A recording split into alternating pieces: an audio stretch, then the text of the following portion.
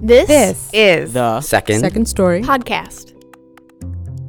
Welcome back to the Second Story podcast. I'm Max Spitz. I always ask our tellers if they have an opinion about what I say when I introduce their story. This week's teller, company member Julie Gainey, mentioned how all her stories revolve around her, quote, voracious need for control. As a decidedly type B human myself, I'm more than happy to give the power over to Julie in this case and mention exactly that.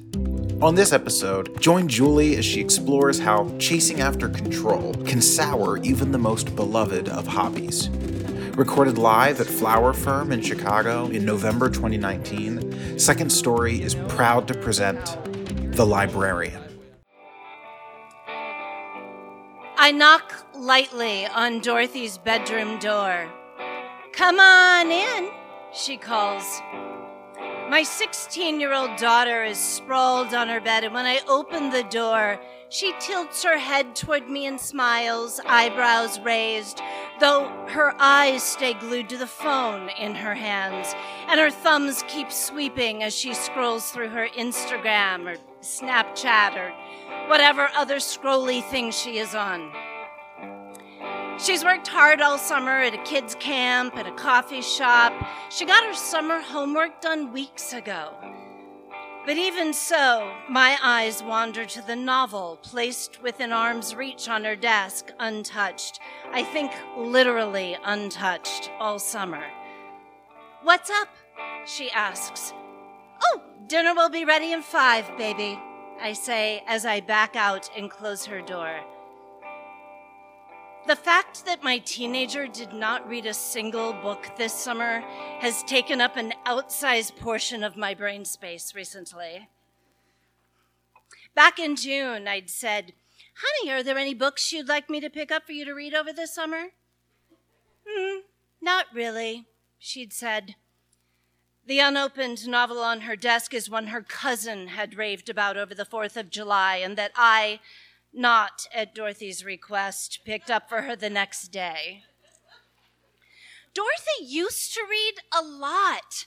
Back when she was 9, without a single suggestion from her father or me, she logged so many summer reading hours that she won herself a Kindle Fire from the PTA at her school.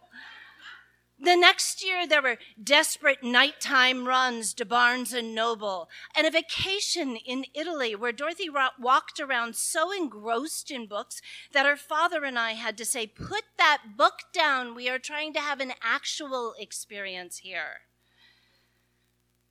But something had changed, and I was all worked up about it. "Why are you so obsessed with this?" my husband, Brad, asks from the couch. "She does tons of reading at school. She's tired of looking at printing on a page. Why does it bother you so much?" "I don't know. I never imagined that she wouldn't always love reading," I say as I move past him to the kitchen.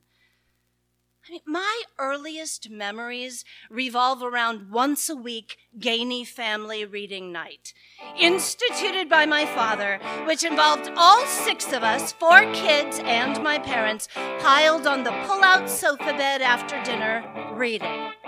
If you weren't old enough to read, you looked at the pictures or my mother read to you. By the time I was in 4th grade, my father was handing me volumes, the Old Curiosity Shop, Emily Dickinson anthologies, things way beyond my reading level that I struggled through anyway, because that was a currency between my father and me, and I loved it. We had long discussions, or maybe looking back, it was just my father expounding about the symbolism and the themes and the deeper meanings in the writing. I spent my summers on my bike, bouncing between the Crystal City Public Pool and the public library. It was small and sparsely stocked, but it was cool and quiet. It smelled like old books and new carpet, and you could hardly tell it used to be the Quick Mart. I would lie on the floor between the stacks, a pile of books next to me, undisturbed for hours. It Maybe it was the joy I felt at the library that inspired me when I was 10 years old to make a bold proclamation over breakfast. Using my cereal spoon for emphasis, I announced to my siblings, I'm going to turn all the books in our house into a real library. I'll be the librarian. As the oldest, my authority was already well established. I was the teacher when we played school, the doctor when we played hospital, and the priest when we played church. From now on, you have to check anything out that you want to read through me, I said. But why? Asked my brother Christopher. Well, this way, we'll always know where the books are, and no one will be able to hog them. This was met with confusion. Also, I'm going to donate all of the fines collected to the St. Vincent de Paul Society. There are fines? My mother asked from the kitchen. Or I'm going to buy little rosaries and stick them in people's mailboxes. No, my mother sputtered. St. Vincent de Paul is a good idea. A flurry of busy work ensued. I decided that the Dewey Decimal System was unnecessarily complicated, so I arranged the books alphabetically according to title on 6 different bookcases throughout the house.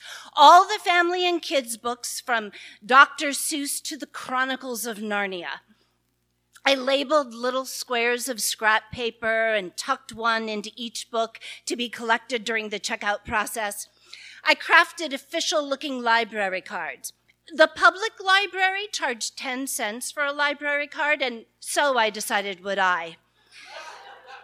I borrowed a nifty adjustable date stamp from my father. I set up my circulation desk on the piano bench in the living room, and I waited for customers. Compliance was an issue right away.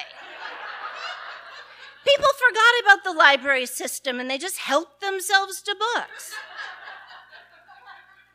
But this is my book, my sister Rosemary protested, clutching Where the Wild Things Are to her chest. It's not yours.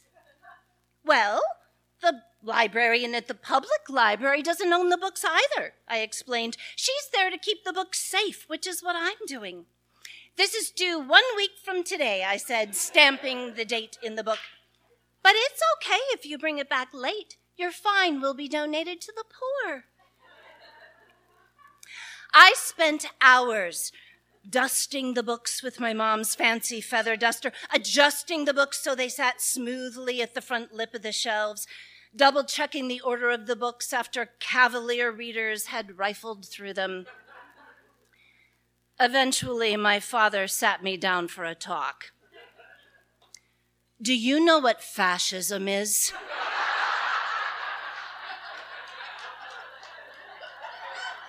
He leaned forward on our corduroy couch, elbows on his knees. He talked about dictators, control, and oppression. Libraries are about access, he explained. They exist to eliminate barriers between people and books. Your library seems to be about something else. My response was to double down and put a limit on the number of books a person could check out at one time. As if the answer to losing control was to exert more of it. And this is what I find myself thinking about as I finish making dinner in my kitchen.